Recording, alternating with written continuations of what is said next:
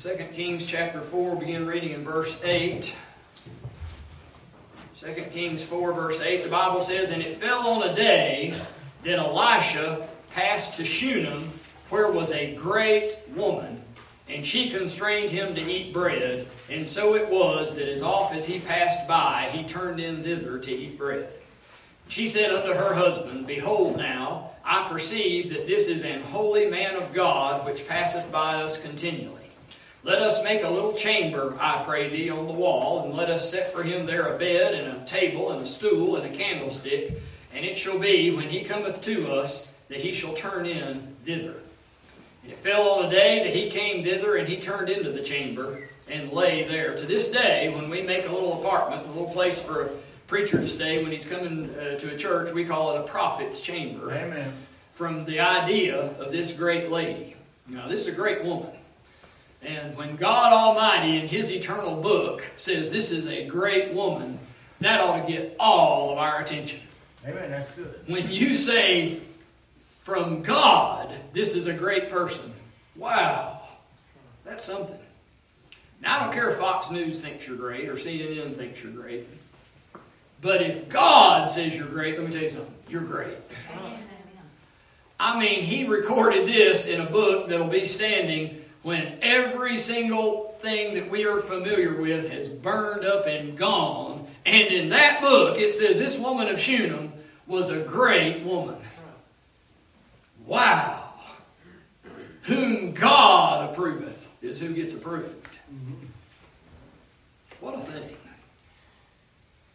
Verse 12, And he said to Gehazi, his servant, Call this Shunammite. And when he had called her, she stood before him. And he said unto him, Say now unto her, Behold, thou hast been careful for us with all this care. What is to be done for thee? Wouldest thou be spoken for to the king or to the captain of the host? And she answered, I dwell among mine own people. Now wait a minute. It'll really help you to have some connections. In the old days, we used to talk about people that had friends in high places. Then that dirty country song come along with that old drunk talking about he had friends in low places, and nobody's ever said had friends in high places anymore. That pretty much did away with that one. But for years they said friends in high places, and it does help you to have friends in high places. In many cases, they can make some things happen to you for you up in government. But this woman's not interested. When you have a relationship with the God of the universe, you have all the friends in high places you'll ever need. Oh, that ends your need for friends in high places. So she says, I dwell among mine own people. There is no man of any degree of attainment or any office that can help you any better when your best friend is God. Verse 14, And he said, What then is to be done for her? And Gehazi answered, Verily she hath no child, and her husband is old. And he said, Call her. He said, That's it. You know, that's a blessing that comes from God. And that'll do more for you than any king can. Verse 15, And he said, Call her. And when he had called her, she stood in the door. And he said, About this season, according to the time of life, thou shalt embrace a son. And she said, Nay, my Lord, thou man of God, do not lie unto thine handmaid. And the woman conceived, and bare a son at that season that Elisha had said unto her, according to the time of life. And when the child was grown, it fell on a day that he went out to his father to the reapers. And he said unto his father, My head, my head.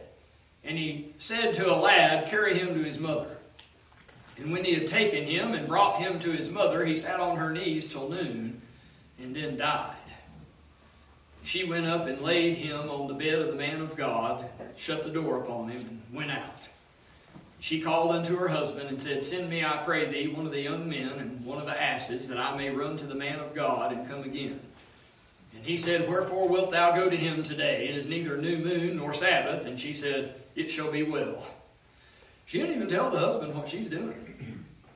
Now, the Bible teaching is clearly that the man should be the head of the home, and he's the one responsible for bringing up the children in the nurture and admonition of the Lord. That's all for the man to do. But what if he doesn't? And this woman who's close to the Lord taking care of the whole thing. That's not the way it's supposed to be. The man should be more involved. Don't misunderstand. I'm not absolving him of his responsibility. And I'm not saying he's necessarily doing anything wrong. He may have been, in all fairness, he may have been very involved in this son's life and just didn't know what to do with the sickness and said, carry him to his mother. She's better with dealing with the sickness thing. I don't know. But she's needing help from somebody that her husband can't help with. Any husbands in here know how to bring kids back from the dead? You're going to need somebody over your husband there. It's a good thing she was in contact with him. Verse 24, then she saddled an ass and said to her servant, drive and go forward. Slack not thy riding for me, except I bid thee. She says, now if you get going so bad that it scares me real bad, and I might tell you to slow up. But other than that, don't even slow up. In other words, it's just a typical lady. Except one that knew God. And God says she's a great woman. So she went and came unto the man of God to Mount Carmel, and it came to pass, when the man of God saw her afar off, that he said to Gehazi his servant, behold, yonder is that Shunnamite. Run now, I pray thee, to meet her, and say unto her, is it well with thee? Is it well with thy husband? Is it well with the child? And she answered, it is well. Well, she didn't tell her husband. Now she's talking to the servant like everything's well. What is going on? I'll tell you what. She knew she needed to get a hold of God. And her husband wasn't going to be able to do it. And the servant wasn't going to be able to do it. And of course, they didn't have a completed Bible at that time. So the only thing she could do is go to the man of God. That's where she's going to get the Word of God. Verse 27, and when she came to the man of God to the hill, she caught him by the feet. But Gehazi came near to thrust her away. And the man of God said, let her alone, for her soul is vexed within her. And the Lord hath hid it from me, and hath not told me. Now, I'm not surprised at a mother acting that way. That's not the way a father would handle it. He may be brokenhearted, but he wouldn't fall at somebody's feet and grab a hold of them feet or ankles and just hold on and mourn. What I'm saying is, this woman is just a woman, acting like a woman would in a time like this. She's not trying to be a man. There have been two sexes throughout history until recently. They tell us now there's several, but we've always known there have been two. And one of them has been far more depressed than the other and had far more mental illness than the other and been much more violent than the other and killed a whole lot more people than the other and been more suicidal than the other and had a lot more problems. Probably because of all the things men are trying to do and all the things they're trying to get involved in. And there's some great triumphs that way, but let me tell you something. There's some great losses when you're trying to conquer and do all the things that men have tried to do in history. And the women have had a lot less of those problems. Don't get me wrong, they've had their problems, but not on the level of the men. But in recent years, the women have decided they want to be equal to the men. The miserable, depressed, suicidal, violent ones. Bless your heart, you haven't thought things through, have you? Why would you do that? There's only one reason. Some communists, some one-worlders, some socialists that want government power have tried to tell you to do like that. And predictably, guess what has happened?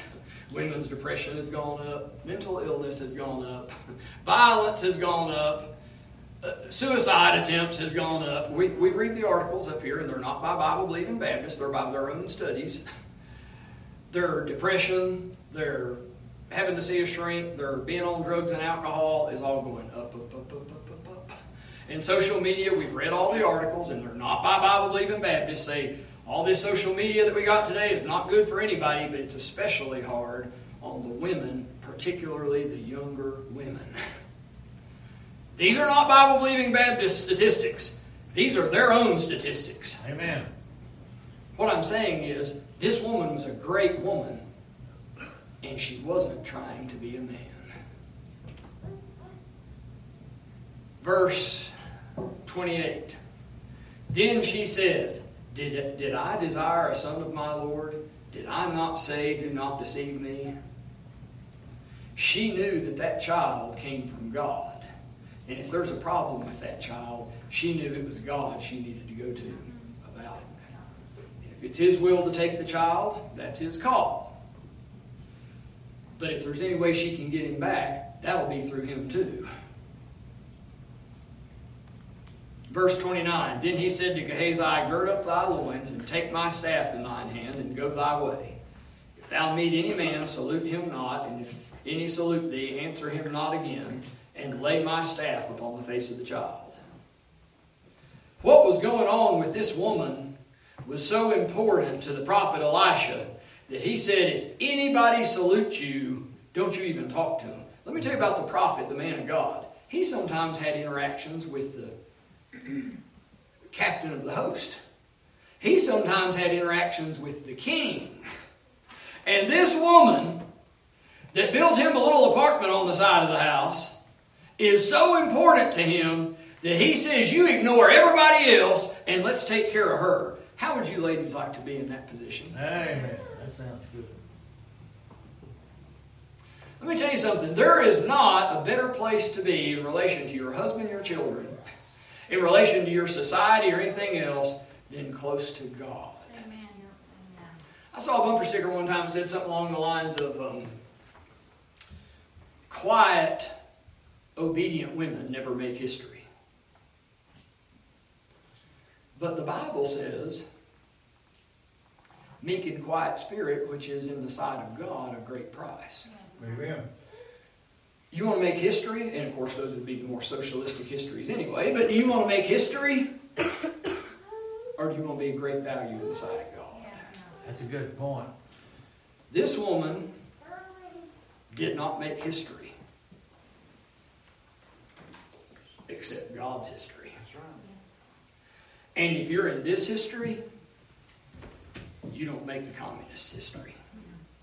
And if you're in the communist history, you don't make God's history. And that's true of men, women, boys, or girls. Nobody's picking on ladies. This is a sermon about a great woman. This woman has more going than the king or the captain of the host, and apparently more than her own husband, because she's close to God. How would you like to be in this position? You talk about power. Who has more power than God Almighty and somebody that has His ear? Verse 30. And the mother of the child said, As the Lord liveth, and as thy soul liveth, I will not leave thee. And he arose and followed her. And Gehazi passed on before them, and laid the staff upon the face of the child, but there was neither voice nor hearing. Wherefore he went again to meet him, and told him, saying, The child is not awaked. And when Elisha was come into the house, behold, the child was dead, and laid upon his bed. He went in therefore, and shut the door upon them twain, and prayed unto the Lord. And he went up and lay upon the child, and put his mouth upon his mouth, and his eyes upon his eyes, and his hands upon his hands, and he stretched himself upon the child, and the flesh of the child waxed warm. Then he returned and walked in the house to and fro, and went up and stretched himself upon him, and the child sneezed 7 times, and the child opened his eyes. And he called Gehazi and said, Call this Shunnamite. So he called her. He didn't even call the dad. And when she was come in unto him, he said, Take up thy son. Then she went in and fell at his feet, and bowed herself to the ground, and took up her son, and went out. I want to talk a little bit about a great woman. Dear Heavenly Father, we thank you for this chance to read and study your word. And Lord, you have the answer to every question going on. Now, Lord, there are strong feelings about the role of women in society and in the church and in the schools and in government and everywhere else. And as soon as you even bring it up, people start getting mad. But Lord, you're the one that created male and female. So we're going to look in your word, and we're going to read, and we're just going to take what you say and believe it. And dear God, I pray you'd help us to practice it. In Jesus' name I pray. Amen. All right, now I've been blessed in that as I've grown up, I've been surrounded by some strong women. I mean, buddy, I can tell you stories about Mama Robnett that get you laughing. I can tell you stories about Mama's mama, we called Mama Smith, that would get you laughing. Neither one of those mamas would back down from anybody. And I very well remember them going in ready. I mean, they if it killed them, that's fine. They were fearless, buddy. And then, of course, you know that we buried my Aunt Libby last week. And you talk about influence. Dad was in another town in a barber shop, and they were talking about the funeral and knowing who that was. And it wasn't even impactful. I've been blessed to be surrounded by strong women all my life. My mother pointed me toward the Lord Jesus Christ. Praise God for it. I am not in any way intimidated or bothered by a strong woman. But a lot of what's going on today is not a strong woman. It's just socialistic, political propaganda. Amen. And it's filth. But sometimes in our talking against some of the things that the communists do so they can just create all kind of havoc and take over, we forget, let me tell you something, there are some strong, powerful women in the Word of God, and when God Almighty gets in a woman, you can't believe what can get done. Now here is the great woman of Shunnam. We don't even know her name. But she changed history. First thing I notice about this woman is she's hospitable. Hospitable. It says here in 2 Kings chapter 4, verse 8, she constrained him to eat bread. If there was a man of God and he needed something, she was going to give hospitality and do everything that she could to be a blessing to people. Now, by the way, as I'm preaching on a great woman, a woman is a human, and so there's going to be some overlap with any other human.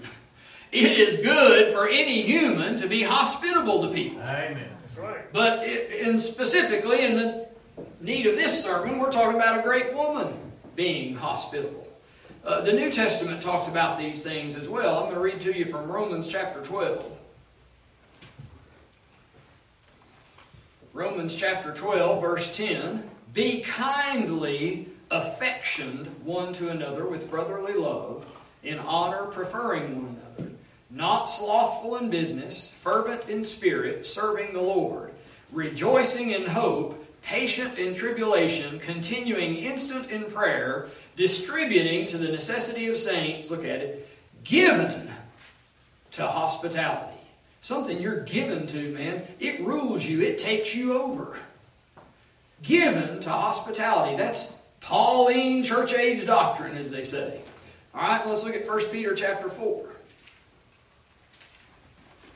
1 Peter chapter 4, verse 8. And above all things, he said this is top of the list. And above all things have fervent charity among yourselves, for charity shall cover the multitude of sins. Use hospitality one to another without grudging. Use hospitality one to another without grudging. You know when you do something for people and you kind of feel obligated to and you kind of hate to and thought, oh boy, this is costing too much. Oh boy, I'll be glad when they... That would be hospitality with grudging. It says use hospitality without grudging. You know what? The Lord's blessed us. It won't hurt us to sacrifice for others. Out in the highways and byways of life, many are weary and sad, carry the sunshine where darkness is rife, making the sorrowing glad. Make me a blessing to someone today. What a wonderful hymn that is. Acts 16:15 tells about a great woman, had her own business. She was a seller of purple. Her name was Lydia. You know what purple represents? That's the good stuff. That's the nice stuff. That's the high class people. That's the clientele that is hard to please. They're used to getting the good stuff. And Lydia ran a business with that stuff. And it says that when she was baptized in her household, she besought us, saying, if ye have judged me to be faithful to the Lord, come into my house and abide there. And she constrained us. There's another strong woman that said, hey, if you're a man of God, you're going to be wined and dined at my house. Not wine. Who did I say that to not long ago when somebody rebuked me for saying wine? I said, it's just a figure of speech. I'm not saying you have to serve them liquor. Oh, man, but somebody said that and got on to me about that. Oh, yeah, it was a guy at work. But she constrained them. She made them come to her house. If her husband's mentioned there, I miss it. What would happen? I'll tell you what happened. Lydia had a relationship with God. That's right. Now, perhaps there will be another time that we'll preach more on the situation with the wife and the husband, but for now, we're talking about a great woman. And you know what makes a great woman? A relationship with God. That's what does every single thing in life, is your relationship with God. You say, well, there's more to life than that. There's really not. There really isn't. Amen. If your relationship with God is right, everything else falls into place, or at least much easier. All right, so the first thing I'll say about a great woman is she is hospitable. All right, the second thing I'll say about her is she is spiritually perceptive. Now, they talk about intuition, women's intuition, and how they just sense things. And, when a man's talking, he's listening to what you say. When a woman's communicating with you, there's all kinds of things going on. She's noticing the facial expression. She's hearing the tone of voice. She's watching the body language and, hearing what you say too. And they've done study after study after study. And they'll talk to men and they'll talk to women. And the women will always have way deeper insights than the men, because the men are just listening to what the guy says. There's only one exception, and that is when they tell the men ahead of time. They say, all right, guys, now look, we're having this situation here, and we're not sure the guy's going to tell you the truth. So you've got to watch his facial expression, you've got to listen to his tone of voice, you've got to watch his body language, and listen to his words.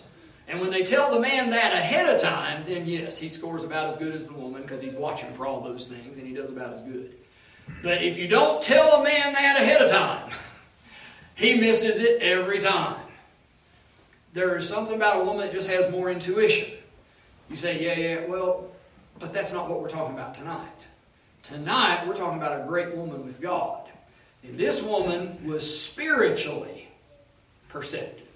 She didn't just notice those other things, although women are very good at those things and do those things naturally. Look at verse 9. And she said unto her husband, behold now, I perceive that this is an holy man of God, which passeth by us continually. Another way of saying this is, she has discernment.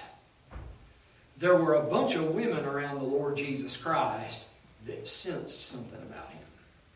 And yes, some of it was, I'm sure, facial expressions and tone of voice and body language. I'm sure that was. But there also tend to be more spiritually perceptive as well. They know when something's up one way or the other, if they're close to God. Now, if they're not close to God, obviously, and don't have the Holy Spirit indwelling them, obviously that would not come true. But it certainly does with a woman that is a great woman in the sight of God. All right, look at Acts chapter 8, or I'll read it to you.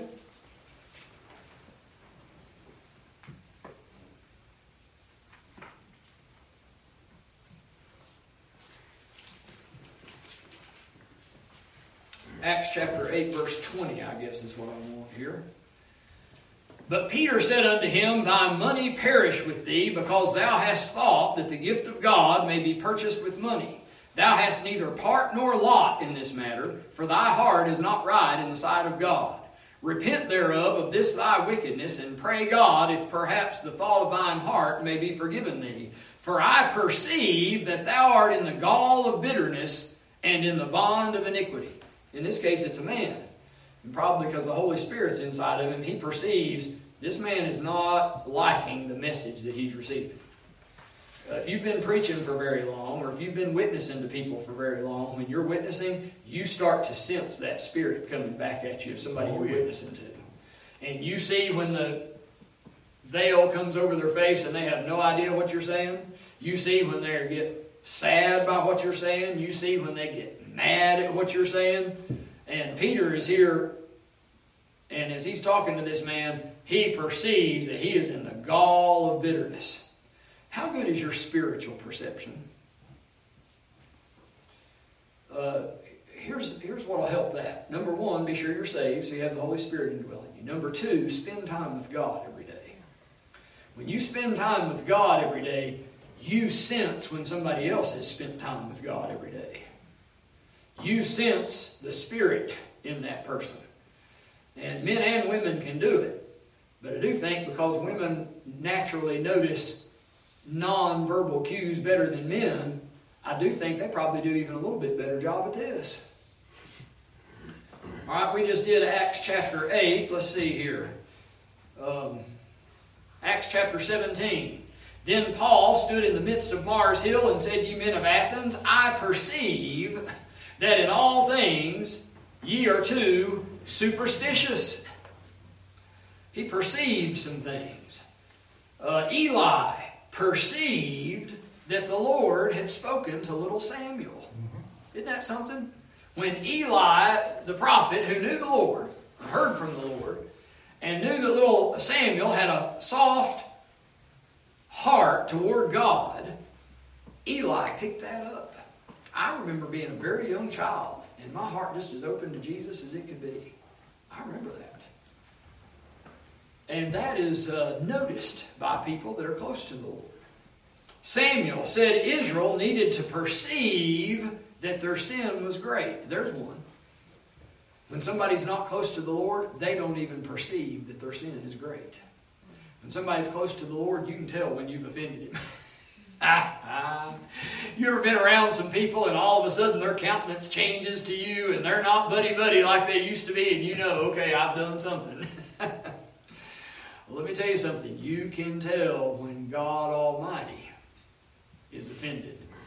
And your sin, you must have done something that's made him mad, because he isn't around like he used to be. And Samuel told Israel they needed to perceive that their sin was great. David perceived that the Lord had established his kingdom and exalted it. Boy, that's a blessed thing when you realize the hand of the Lord is blessing you. I've had times where he was departed from me, and I've had times where he was blessing me. And I noticed both ways. Oh, yeah. You sure will. So this great woman was spiritually perceptive. She perceived things. 2 Corinthians 7, Paul says, Though I made you sorry with a letter, I do not repent, though I did repent. For I perceive that the same epistle hath made you sorry, though it were but for a season. Galatians 2, he says, When James, Cephas, and John, who seemed to be pillars, perceived the grace that was given unto me, they gave to me and Barnabas the right hands of fellowship, that we should go unto the heathen, and they unto the circumcision. You know, that was a hard transition for those disciples to make. Jesus was down there. He was their Messiah. He was bringing in that Jewish kingdom. That was pretty much all they talked about. A little bit of Gentiles here and there, but mostly the Jewish kingdom. And all of a sudden, the Holy Spirit's all over Paul wanting to go to the heathen. What did it? Was it Paul gave them such a good, airtight, logical argument that he finally convinced them? No. They perceived the grace of God in him. Things aren't always going to make logical sense to you. Amen. That's true. And sometimes you're going to have to sense the moving of God on things. And this great woman had that very thing. All right, but not only is she hospitable and spiritually perceptive, but she's thoughtful. Back in our text in 2 Kings chapter 4, it says in verse 10, Let us make a little chamber, I pray thee, on the wall, and let us set for him there a bed, and a table, and a stool, and a candlestick. And it shall be, when he cometh to us, that he shall turn in thither. And, when you didn't have Motel 6, when you didn't have a place to stay and a bunch of traveling, it sure felt good to have a place to turn in and rest. A place that was set aside for you. She was thoughtful on these things. You know, Christians ought to be more thoughtful. The Lord's beat me up about this for years and years, and I'll do good for a while, and then I'll just get busy about my own stuff and worrying about myself, and I'm ashamed of it. But I won't be as thoughtful as I should be. The ladies are real good about that. You let one of their kids be fixing to take a trip, And I mean, they got their suitcase packed and they've already thought of shoes and socks and underwear and skirt or pants or shirt or hairbrush or razor or whatever their kid needs. I mean, they've got the whole... Why? They just think about people and what they'll need and what they can do for them. And sometimes men do too, but I got to say, I think the ladies do better. Oh, yeah. All right, Philippians chapter 4, verse 10. But I rejoiced in the Lord greatly that now at the last your care of me hath flourished again, wherein you were also careful, but ye lacked opportunity. Not that I speak in respect of want, for I have learned in whatsoever state I am therewith to be content. I know both how to be abased and I know how to abound. Everywhere and in all things I am instructed, both to be full and to be hungry, both to abound and to suffer need. I can do all things through Christ which strengtheneth me. Notwithstanding, ye have well done that ye did communicate with my affliction.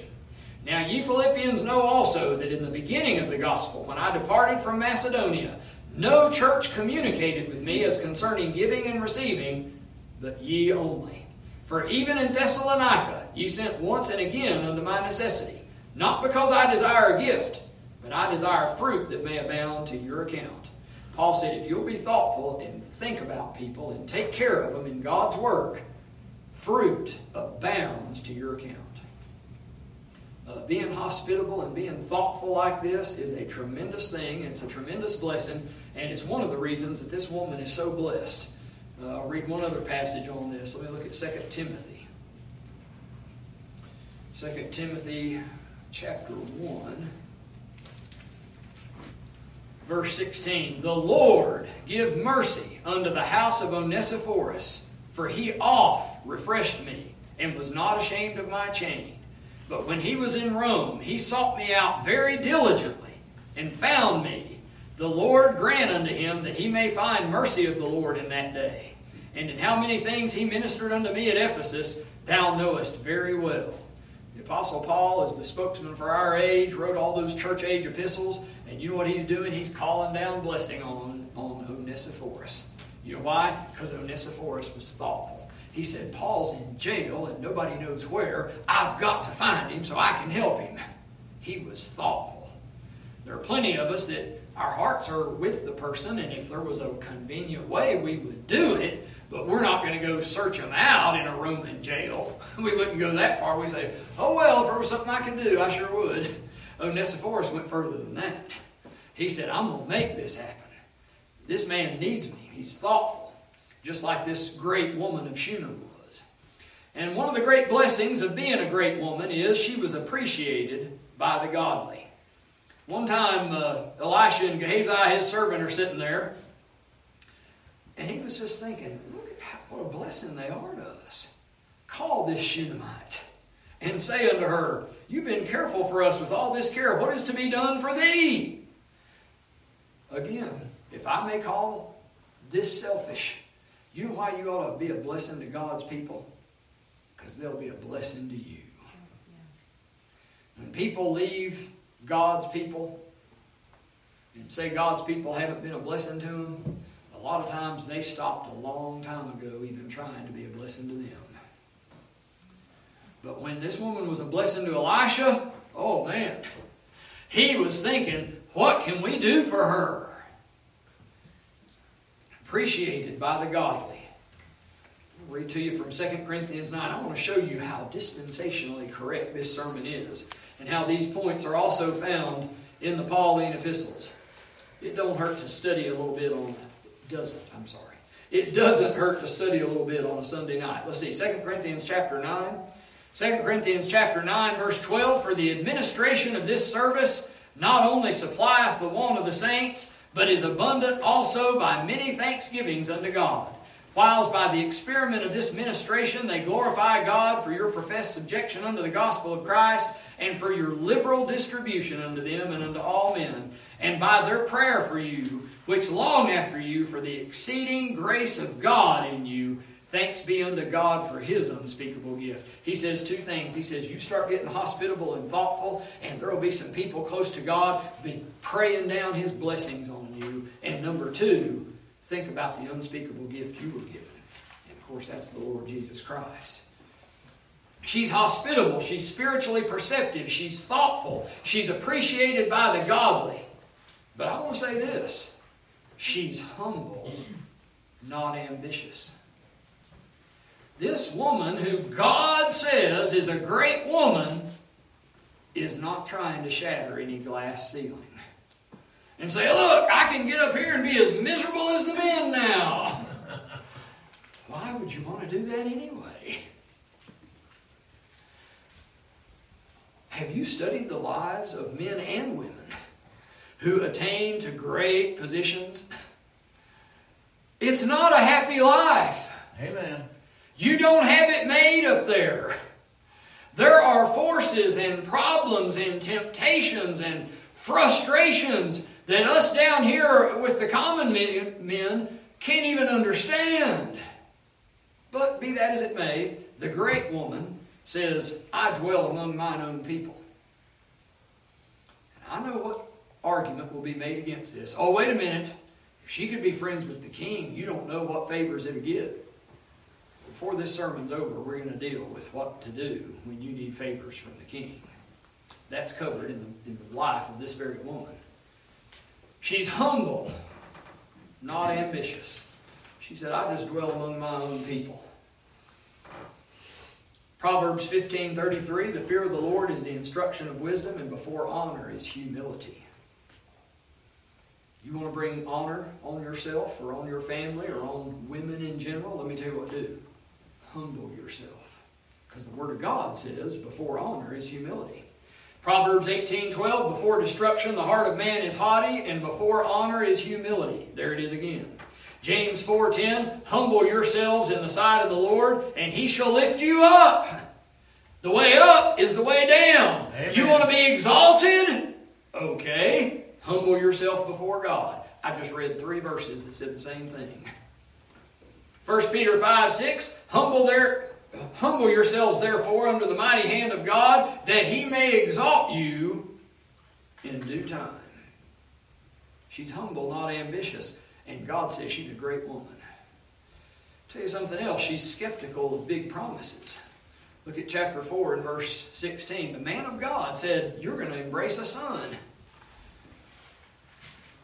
And what does she say at the end of verse 16? Nay, my Lord, thou man of God, do not lie unto thine handmaid. You know how many people, men, women, boys, and girls, would jump on as soon as somebody gives them a big promise?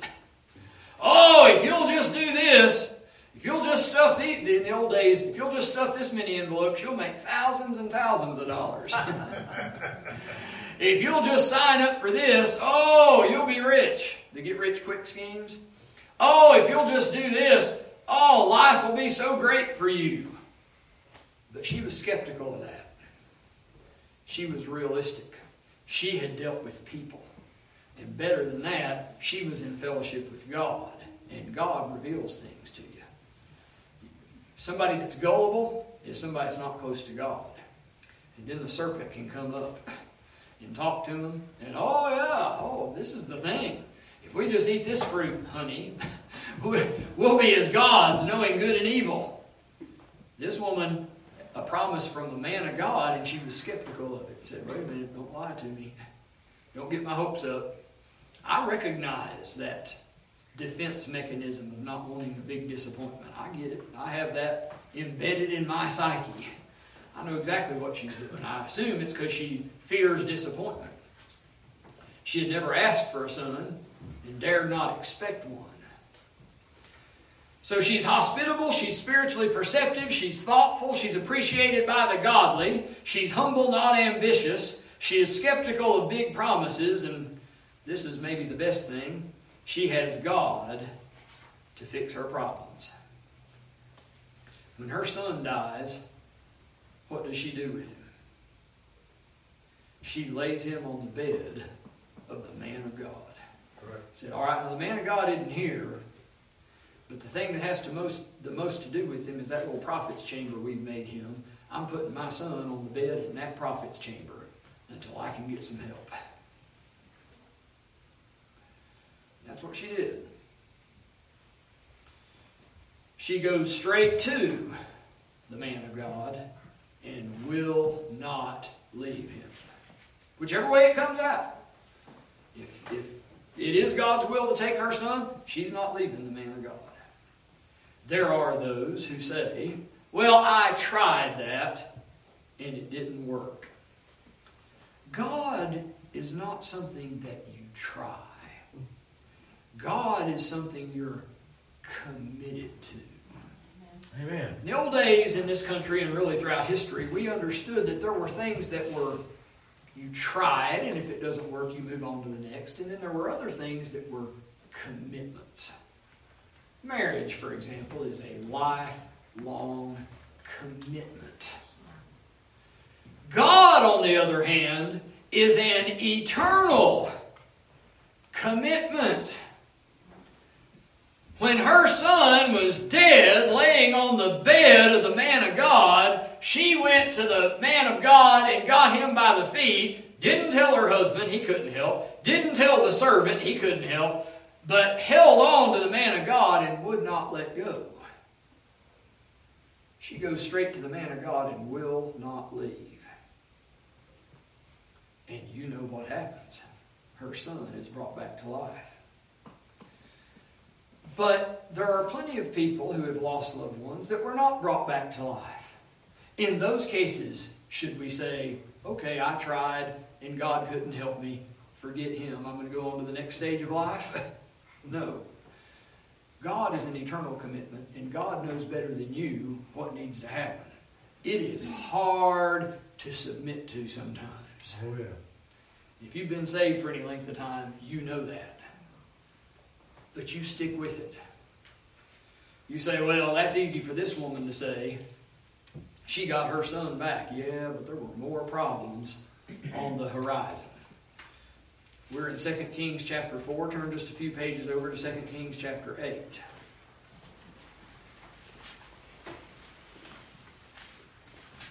2 Kings chapter 8, verse 1. Is it not enough that she had to live all those years unable to have children, then is able to have one, then he dies? The Lord does bring her through it, thank God, but has she not proven her point now? No, there's more. This is one of the Lord and my repeated arguments. I sometimes feel like I've done enough and been through enough. And he always has a little bit more. So here is her little bit more. 2 Kings chapter 8, verse 1. Then spake Elisha unto the woman whose son he had restored to life, saying, Arise, and go thou and thine household, and sojourn wheresoever thou canst sojourn, for the Lord hath called for a famine, and it shall also come upon the land 7 years. And the woman arose and did after the saying of the man of God, and she went with her household, and sojourned in the land of the Philistines 7 years. So there's a great advantage to holding on to the man of God, whichever way your trial comes out, because guess what? There's going to be more trials in the future. And you're going to need God not just in one thing, you're going to need Him in the next, and the next, and the next, and the next. You better get used to trusting God. He'll save your soul, but He'll also take care of everything else according to His will, some of which will not be in agreement with your will. But she got forewarning about a famine that was going to be 7 years. There's another. The Lord will let things last longer than you want them to last. You know, a good year or two of not having good crops, you know, that's pretty tough. But 7 years, so bad that she has to leave Israel, the promised land, to go somewhere else to survive. But still, she had forewarning. So praise the Lord for that. God sent the prophet and saved her life, and her husbands, and her sons, and her families. Who knows what all came from that? But as always, there's more. There's a problem with you leaving your home and farm and wealth and holdings for 7 years. When you come back, somebody else got them by that time. So she comes home and she has no home. 2 Kings chapter 8, verse 3. And it came to pass at the 7 years' end that the woman returned out of the land of the Philistines, and she went forth to cry unto the king for her house and for her land. Oh no, I knew she was being stupid just relying on God. The prophet offered to talk to the king for her. If only she would have been introduced to the king back then when she had a chance, then she might have had a chance here. But here she just dwelled among her own people, and those poor people around her, they can't help her at a time like this. But thank God when you read the verses, you find out God's able to show up. If you've got God, you've got all the friends you need. I don't mean that it's not good to have other friends, but you don't need to be something that you aren't. You don't need exaltation that doesn't suit you. This woman, just saying, I dwell among my own people, had all the help she needed. When her son died, he was brought back to life. When a famine hit, she was forewarned and was able to get out of it. And now when she gets back and has no home, she goes to the king, and look how God takes care of it. Verse 4, And the king talked with Gehazi, the servant of the man of God, saying, Tell me, I pray thee, all the great things that Elisha hath done.